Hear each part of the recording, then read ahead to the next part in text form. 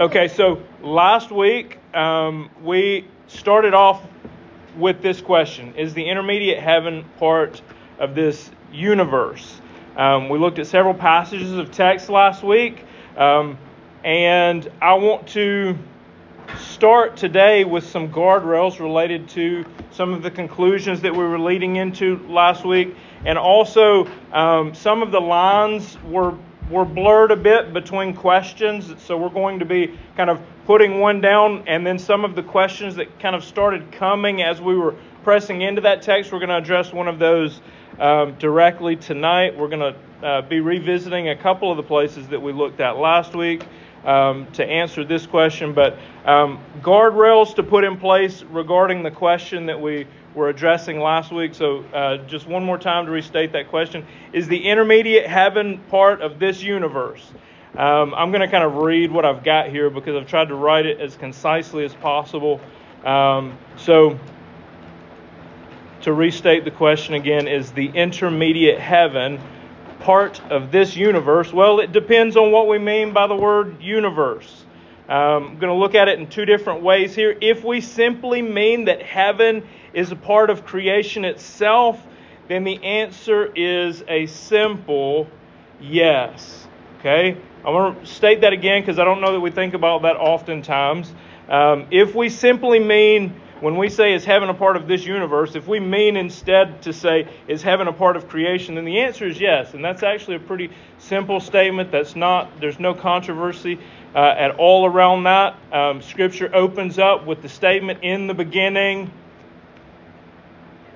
heaven, and in the midst of heaven, God. Is that how it starts?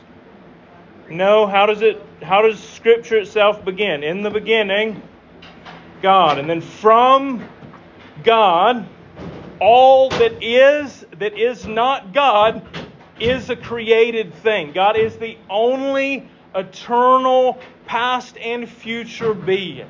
There are no angels that are eternal. There are no demons that are eternal. Satan himself is not eternal. God is eternal. He existed before creation. If creation passed away, He would not fail to exist. So in that sense, if we're asking the question, is heaven a part of this universe? In that regard, it's simple. Yes. Now, if we mean is it a part of the universe that one day, like if what we mean when we ask that question, if like there's an underlying element to it that's kind of pointing in this direction, if we're asking ourselves, is heaven a part of the universe, because we're going to step into this next place where we ask, is there a day that we could hope to discover it? Then we should be a bit more cautious in the way that we think about that. Again, if we expect via natural exploration and scientific advancement to discover heaven or to measure it and test it through repeatable experimentation, then we may want to be a little bit more cautious there, because anything that we would say in that regard would be inching us into the realm of speculation. I have a caveat here, though, and the caveat is this. I do, however, believe that this is a temporary reality. So this idea that we couldn't explore and discover heaven through natural means, I think that this is a reality that will one day pass away. Okay, so I believe that it's temporary reality, and we must think differently about the intermediate heaven in this regard. So heaven, as we will experience it after the resurrection, will be a place of great discovery and exploration. Okay, so when we think about discovering heaven and exploring it fully, there are limitations that we find when we find ourselves on this side of Christ's return that will not be there after the resurrection, when heaven and earth will be joined together. Now, this is going to be something that we're going to spend a good deal of time in the future with future questions coming to conclusions about. So that's the guardrails, right? If we're asking the question, is the intermediate heaven a part of this universe? And we mean, is it created? Yes. If we mean, is it something that we're going to devise an instrument at some point in the future, some advanced technology that will then discover this place where Jesus sits, then when I get done preaching and we want to just sit around and like imagine, that's fine. But from this vantage point of what I can tell you for certain, that would be inching into speculative areas. Now, question that came out of last week and some of the texts that we were looking at last week is this question: is the intermediate heaven a physical place? So that's what we're going to be looking at tonight. I don't hold out much hope that we'll finish tonight. There's several passages of text. If we do, it will be a miracle, I think. But I want to kind of lay out the ground rules for this, answering this question, so that you can kind of see the way that I'm approaching answering it. So again, so that we're all on the same page, is the intermediate heaven, is this intermediate state, this place that if you were to die now, you would find yourself if you're a believer, is this place a physical place? And I would add to that, are there physical elements about this place? So we'll begin exploring this question. We're going to explore scriptural accounts that fall into two categories. So I want you to listen as well, not only to what the categories are. So we're going to be looking at Scripture. We're going to group the Scripture into two different categories. And there's a reason that I'm selecting these categories. It's to help us to come to an answer that when we answer it, we can feel like we can stand firm in that answer.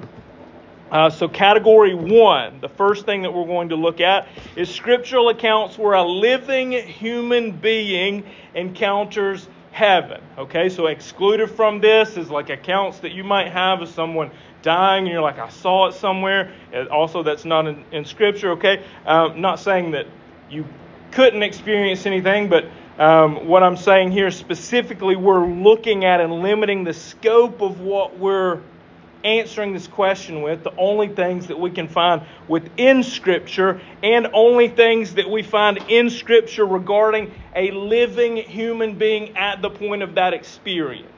Right? I know that's a lot. You'll see what I mean when we get into it here in a little bit. The second category, so the first category, if I were going to simplify it, living humans seeing something in regards to the heavenly. Second category, heavenly beings interacting with our world. So the two categories that we're going to be looking at and evaluating Scripture within: human beings encountering heaven while they are alive, not an after-death experience or anything like that, but literally they are alive, and this encounter is within Scripture for us. And then another is scriptural accounts where we see some being that is not a human necessarily, that is heavenly in its description, that interacts with the world that we find ourselves living in. So we would call these angels oftentimes, or demons. The first account there that we're going to look at is actually God Himself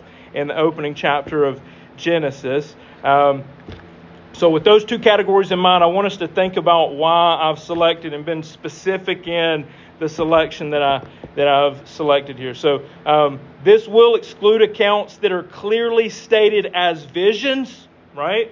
Clearly stated as visions. So none of those accounts are included here. If you're interested in what accounts in where a living human being might have a vision of heaven, I can get you some scripture regarding that afterwards, but that's not where we're going to focus. That's going to be excluded here.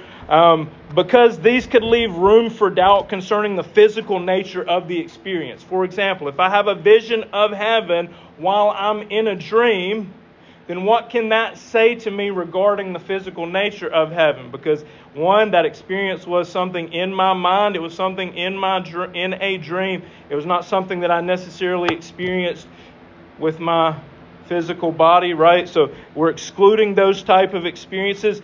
We're also excluding accounts that are not found within a historical narrative. Okay, so what do I mean by this? We're not looking at prophetic literature. We're not looking at apocalyptic literature. Here we are focusing specifically on accounts that intend to display to us historical realities, right? So examples of this, the Gospels, the book of Acts, most of the epistles, right?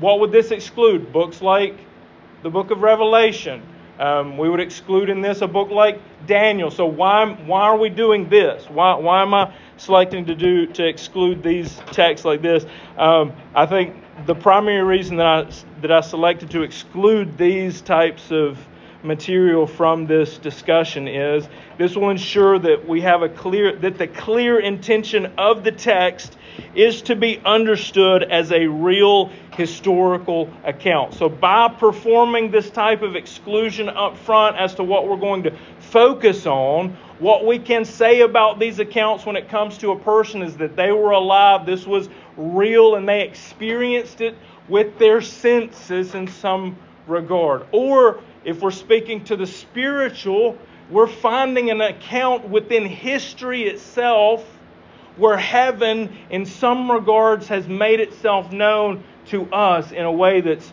real and physical, right? And by doing this, it will help us to answer this, or to make an attempt at answering this question regarding the nature of this intermediate heaven. Now, pointing out into the future, again, we're speaking specifically of heaven before the resurrection, because there is, and we'll cover this at some point in the future, there is more than sufficient evidence to point to a physical heaven after the resurrection that is more real to be experienced than any day that we have ever lived in our lives. Life there will be more real in that sense than life here. But what, in regards to this intermediate heaven, can we say about its nature? All right, so starting in Acts chapter 7, verse 55. And I'm going to take a breath for a second because I've been going on for a hot minute, so I want to give y'all a second to get there. Acts chapter 7, we're going to look at verse 55 and 56 here. This is one that we looked at last week when we were considering the question about whether this intermediate heaven is a part of the universe that we find ourselves in. When we touched it last week, again, it is hard to avoid these physical realities that come out in this. So again, Acts, this is a historical narrative for us to explore here. These are events that occurred. These are events where a person, Stephen in this account and Jesus in this account, were alive. Specifically, I want us to pay close attention to Jesus here, because this is after the ascension. This is after the resurrection. This is the body. This is the resurrected body. This is that Jesus that we find here described in this text. So, verse 55 of Acts chapter 7. But he, that being Stephen, full of the Holy Spirit, gazed into heaven and saw the glory of God and Jesus standing at the right hand of God. He said, "Behold, I see the heavens opened and the Son of Man standing at the right hand of God." Now listen as we look at this. A couple of places that I want to point your eyes. One, the first part of this text, Jesus standing at the right hand of God. So this is accounting Jesus who is alive. Yes? Do we agree? Jesus is alive. He is the only one who has died, who has been raised, who is still alive. Everyone that Jesus called from death back into life found themselves dead yet again. Jesus is a whole other kind of living. This is the type of living that we hope to live when He returns and calls us home. So Jesus, alive, standing, physically standing at the right hand of God. Stephen, alive, full of the Holy Spirit, yes, empowered to see into heaven in a miraculous way, yes, but with his own eyes while he was alive, experiencing heaven. And we talked about this a little bit last week, what that would need involve for you to see with your eyes a man. You see me now here. Why? Because I am close to you. Right? Now, if I were far off, perhaps if you were given a telescope or some type of optical device that could bring me close, you could see me even at a distance. But for you to see me, no matter whether you're using a telescope or some binoculars or just glasses to help you see more clearly, there is light that interacts with my body, that interacts later on with your eyes so that you can see me. So whatever this reality is, where Jesus finds himself in heaven at the right hand of God, is such, it at bare minimum accommodates one physical body. Bare minimum. Right? Bare minimum. Because Jesus is there. He is alive. He can be seen from there, given sight. Right? Which means light bounced off of the Savior's body and entered into Stephen's eyes. This was not a mere vision that occurred in his mind. This was a reality that happened to him in this moment where life was about to be taken from him. In this moment, he experiences Jesus as though he were as close to you as I am to you, standing in heaven, welcoming him home. Crazy what it must have been like moments later when Stephen's life is taken from him, or should I say when his body dies and his spirit finds himself with his Savior in hopes of a resurrection day where he would be united with his risen body. So, does this give us any indication of the nature of this intermediate heaven? I believe that it does. 2 Corinthians chapter 12. If you want to go ahead and be turning with me there. This is a very interesting text here. A very interesting text. When you get there and look at it, you'll know. So we find Paul here giving his boasting about his service, and in this run, he takes like what might be the most epic humble brag that has ever happened in all of Scripture. He's like, I know a God that went to heaven. Right? And we know that the guy that he knows that went to heaven here is him. This is Paul recounting while alive going to heaven. And what does he say about that experience? And what can we consider from this to help us to understand the nature of this intermediate state that one day, if he does not return before then, we'll find ourselves there.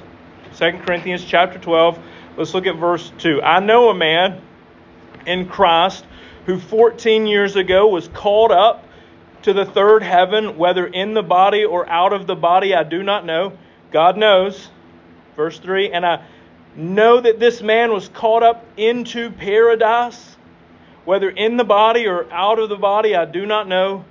God knows. Now I want to draw your eyes to a couple of different places here. So him recounting this event, this was something that occurred in the course of his life. In this recounting of it, he speaks of being caught up. Okay, caught up. And now, how are we to interpret what it means for him to be caught up here? And this is one of those where I kind of break my rule a little bit in regards to not mentioning anything that is clearly a vision. And I'm breaking my rule a little bit here for a very important purpose. Okay, so this account could have been Paul experiencing a vision, or Paul experiencing some out-of-body experience, right? And from his own testimony, so look at this. What is it? We should ask ourselves, what does it mean when he says that he was caught up to the third heaven, right? That he was caught up. So in the example with Stephen was in his body, in the world, persecution was coming his way. He gazed up and he speaks of the heavens being opened, right? This is giving us a different account here where he is caught up to the third heaven. And then when he considers this experience, what does he say about this experience?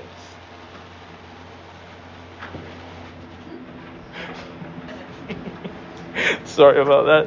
What does he say about this experience? He says, whether in the body or out of the body, I do not know. Okay. Now, if I told you that I had an experience and I was like, whether it was in the body or out of the body, I don't know. What question would be the most obvious one to ask? How do you not know if you're in your body or not? Right? Rarely do you see an account of someone having a near-death experience where they were like, and I didn't know if I was in my body or not. Like half the time it's like I was floating on top of the room or this, that, or the other. Like Paul has an experience in heaven that he doesn't know if he's in his body or not. What must that experience be like? It was not, as some religions might say, joining into some like ethereal existence where you become part of everything else. Because that would be obvious. I'm not me anymore. That was not the experience that Paul had. He says it twice here, right? He says it twice. His experience in heaven, here's what I conclude for this, was such that it could have been confused with a physical experience.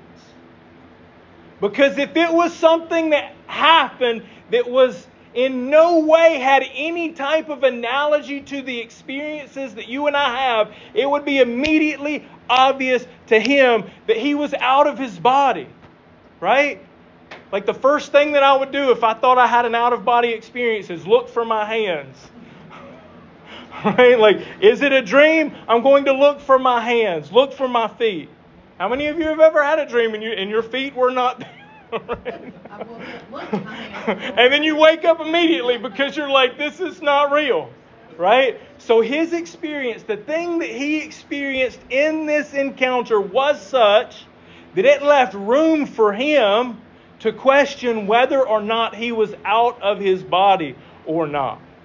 So the conclusion that I come to there is that the experience that we will have in heaven is such that Paul, having been taken there, would find himself confused about whether or not his body was left behind or not. That's an interesting thing for us to consider. That he was caught up into heaven, caught up into paradise. This is the same account, right? This is him saying it. Paul does this time and time again.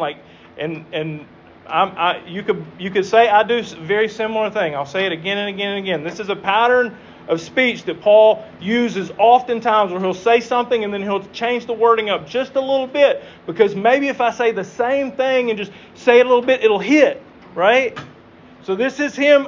So when he speaks of third heaven, when he speaks of paradise here, it's the same encounter, not separate encounters. It's the same encounter. And in this encounter, he couldn't tell you if he was in the body or not, which is very interesting to me. When I see that, I think he must have experienced something there that left that confusion in his mind. I imagine seeing Jesus in the flesh would probably cause such confusion about how am I here in spirit and not in body, but I can see you. With what am I seeing you?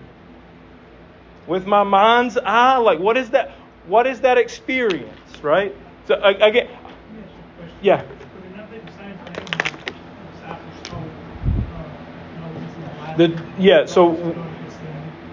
Yes. This is another account where we find. Now, I don't want to diverge too much. Write that one down. We can add that one and come back later because there's some interesting things that we could ask ourselves in regard to the two individuals that were there at the Transfiguration with Jesus. Like there are some interesting questions about heaven there. We're going to cover one of those individuals here in one of these accounts that we're going to hit with next that finds himself as a human being taken up in a similar fashion to Jesus, except this account that we're going to cover is not a person who finds themselves in possession of a resurrection body at the time that they find themselves taken into heaven.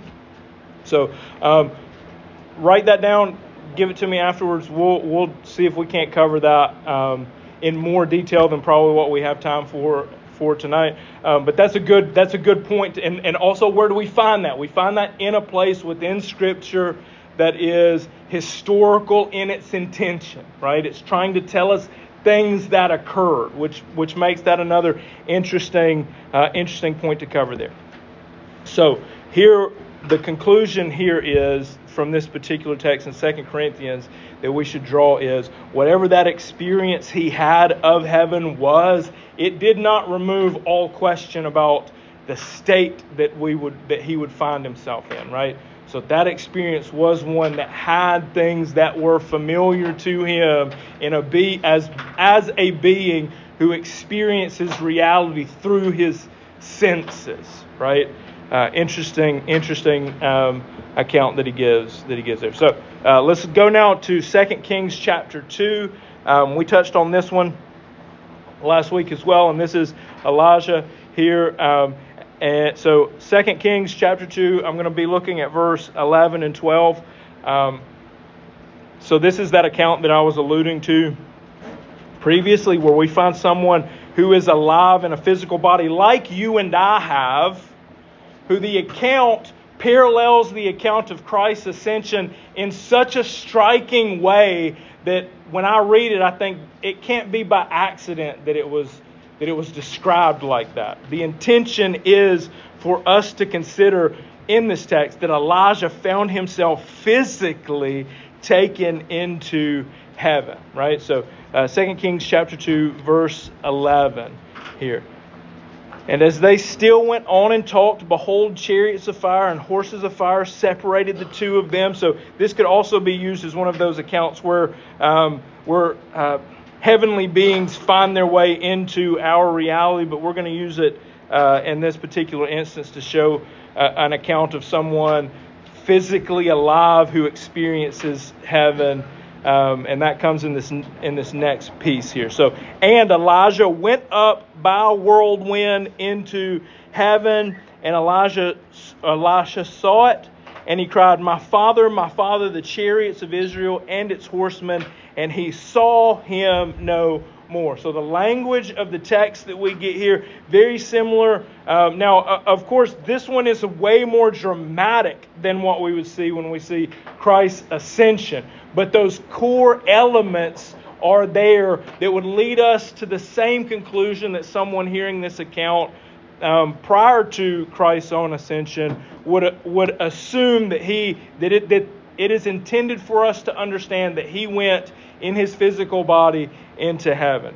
That is, that he was taken up by a whirlwind and he was seen no more. There's no description here of some type of state change that occurs or some type of change from physical to spiritual. The intention of the text here is for us, as we read it, to come to the natural conclusion that they intend us to think that Elijah found himself in heaven in his body, right? Like that's the natural conclusion that we would come to when we look at this text. Now, as I read this and I consider it, I understand this opens up a lot of other questions regarding the state of his bodily existence after he ascended. One of those is which Jesus' body is a new incorruptible body that we would not expect to age. But Elijah was not taken up in a resurrection body. He was taken. It would be as though I were standing here and a whirlwind took me up. What do you expect me to look like in 10 years? Older's the answer, right?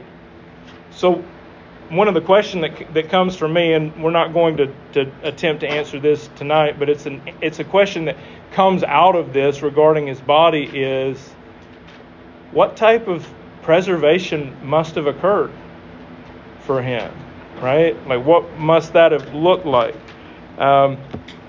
So that is category one. We've looked at several places here for category one where real living humans experience heaven in some profound way. Now we're going to look at the flip side of that coin, looking at, we're going to start in Genesis chapter 3, verse 8, if you want to go ahead and go there. We're going to look here at heavenly beings interacting with our physical reality. Again, the reason that I think that it's important for us to consider these two sides is that it helps us, I think, consider what that nature of heaven might be like because we see it in the text, right? So Genesis chapter 3, we're going to look at verse 8 here. I'm going to read through the whole thing and then I'll point your eyes back to a couple of interesting places. So, verse 8. And they heard the sound of the Lord God walking in the garden in the cool of the day. And the man and his wife hid themselves from the presence of the Lord God among the trees of the garden. So, two places that I want us to look at and consider here. They heard the sound of the Lord walking. What does that imply? What does that imply? That this was a physical, that this is not intended to be some spiritualized consideration here. That when it says they heard him coming, it would be like you go out and you're walking through the leaves in the fall and you are interacting with the leaves. And before I see you, I can hear you. So we are intended to understand God's experience in this moment in the garden as a physical, real experience. God has created the world as such that He can interact with it at will. And in this moment, He was walking foot after foot through the garden, not as a ghost that we would imagine passes through things without any interaction, but in such a way that Him simply walking, it could be heard. Also, in such a way that their understanding in this moment was such that they thought they could hide from Him. It says it. Like when they saw Him, or when they heard Him and they knew that it was the Lord coming, they thought, hide somewhere.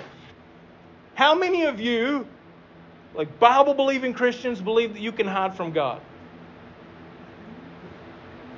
Why? He knows all, sees all. Nothing is hid from Him, not even the intentions of your heart. These are things that you know, but consider this moment where their eyes had been opened to sin for the first time. And the one who created them, they hear Him coming because He's rustling the leaves of the trees in the garden as He walks towards them. And they think, I'll go here because He won't see me here. How are they thinking? How are they thinking? They're thinking He's going to see them with His eyes. That He's going to walk up upon them. But if they hide in the trees over here, then His vision will be blocked. How are we intended to understand this interaction here? This is a physical interaction where God steps into His creation in a real and physical way. Now let's move on to Luke chapter 1, verse 26. Luke chapter 1, verse 26. We're going to read 26 through 28. I'm going to do my best. We'll see how long it takes. I'm going to read fast. We've got a lot of text here in the next couple of places, and I don't want to skip any because there's some really interesting stuff here. Maybe we just see how far we get, and then I'll keep an eye on the clock, and we'll just call it and pause and come back next week. We'll see. It'll be good not to skip these because there's some really interesting details to extract from this. So Luke chapter 1, verse 26. In the 6th month, and I'm going to read through this whole little piece, and then I'll point your eyes back to some interesting things here. In the 6th month, the angel Gabriel was sent from God to a city of Galilee named Nazareth, to a virgin betrothed to a man whose name was Joseph, of the house of David, and the virgin's name was Mary. And he came to her and said, "Greetings, O favored one, the Lord is with you." So, Gabriel. A couple of things. Who is Gabriel? You've read this before? Look at this. It's an angel. Gabriel is the name of an angel. Good job. Good job. Is Gabriel seen by her here? Does she see him? Yes. She talked with him? Yes. Is it okay that we call him him? It says be cacti. It does. I want us to think about what that experience might have been like. I want us to consider, if you saw Gabriel today, would he look like the same? I'm going to use person for the sake of this conversation. Would it look like the same person? You think if you think after the resurrection that we'll see Gabriel? You think? Do you think that I see Gabriel today, it'll look like Gabriel then? What does that mean about the nature of this angel? There's continuity in his identity. There's continuity in his appearance. The same Gabriel that she would have seen, we can safely conclude that it would be the same Gabriel that I would see. We could... Yes. Yes. So Gabriel has an appearance. Another thing to consider here, and this, again, for the sake of just beating the dead horse, it's important for us to consider, because there are worldviews that the account of the spiritual there is no identity in that accounting. That there is a loss of identity, right? The Christian worldview is not such, even for those beings who are inherently spiritual beings.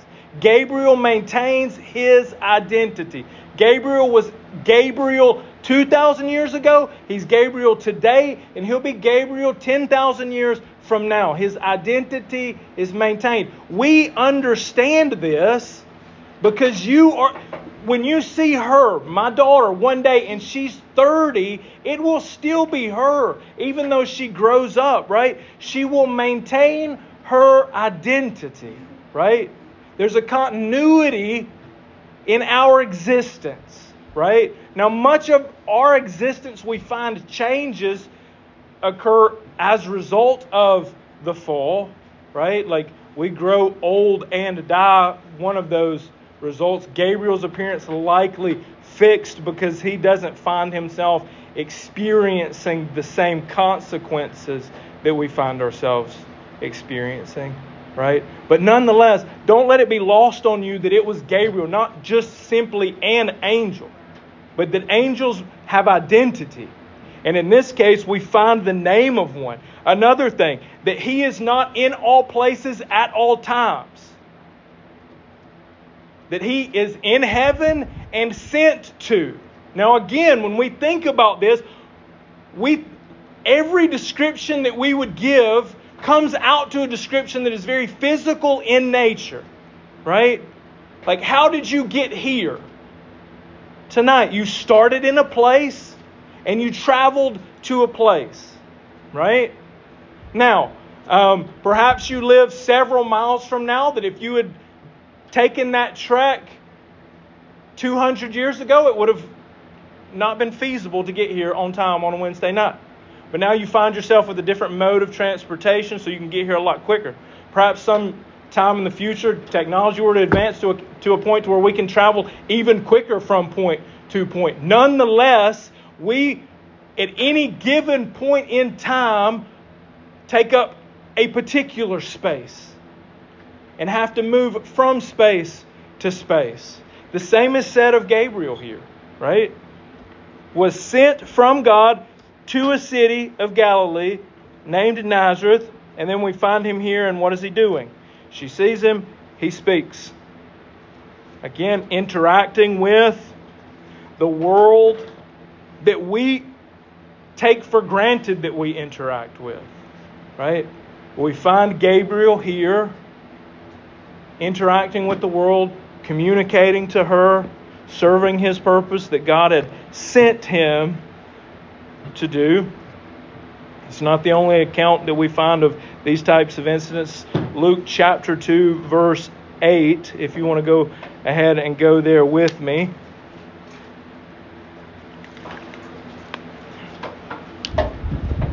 I'm going to read this whole account. Bear with me, be patient. It's going to be a little bit of a read here. Just follow along. I'm going to go from verse 8 down through verse 15. And then I'll point to a couple of interesting things here. And in the same region, there were shepherds out in the field keeping watch over the flock by night. And an angel of the Lord appeared to them, and the glory of the Lord shone around them. And they were feared with great fear. And the angel said to them, "Fear not, for behold, I bring good news of great joy that will be for all people. For unto you is born this day in the city of David a Savior, who is Christ the Lord. And this will be a sign for you. You will find a baby wrapped in swaddling clothes and lying in a manger." And suddenly there was with the angel a multitude of heavenly hosts praising God and saying, "Glory to God in the highest, and on earth peace among those with whom He is pleased."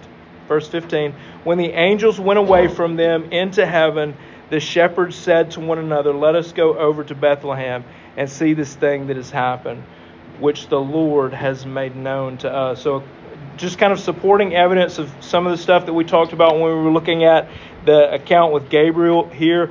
It speaks of an angel of the Lord appearing to them here. So what could that, were these shepherds here alive? So if something appears to me and Dad, is it a dream? There's no such thing as shared dreams. There's no viable accounts of shared visions either. Right? This is an argument that is oftentimes used in support of the appeared to more than 500. That wasn't a vision. Right? When it's speaking about Jesus and the church's understanding of the realness of Jesus' resurrection here. So this is not here shepherds sharing in a dream or sharing in a shared vision.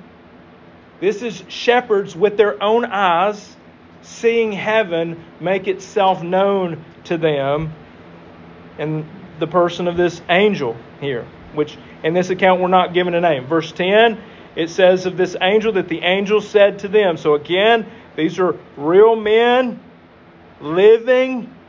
They hear and see with the senses that they have. Clear evidence that the heavenly can interact in a way with the physical that we can be made aware of it. Verse 13, and suddenly there was with the angel a multitude of heavenly hosts praising God and saying. Pay attention here. Again, there are separate and distinct angels, right? There is a distinction between the identity of each here. This is important, especially when we consider and ask ourselves, what might the nature of heaven be before the resurrection? Is it possible that we preserve identity there? That's a conclusion that we could draw very easily from a text like this. We could say if the angels who are by nature spiritual maintain identity in heaven, then yes, we would conclude that we would maintain identity when we find ourselves in the intermediate space. This is not a question to be asked after the resurrection when I get my body back and you see me for me, but this is a question that one might ask. And this is a place that we can look in Scripture and come to rational conclusions about the answers and how to answer these things. Right? We could say, if the angels maintain identity being spirits, then so would we. So this is again a way that we can kind of use this as a stepping stone to think about what our experiences might be as we await the resurrection. Again, verse 15 here, and the angels went away from them, where? Into heaven. So these angels come from and back into heaven. How does this take place? This is a question that I ponder. I think about this and I'm like, did it take them long to get there? That's a question that I think. Was it I was sharing some of these thoughts with my kids, and it's funny because we now live in a world where I can say metaverse to you, and for the most part, if you've seen Marvel, you understand what I mean by that, or multiverse, excuse me. It's become part of a kind of normal nomenclature to think in these ways.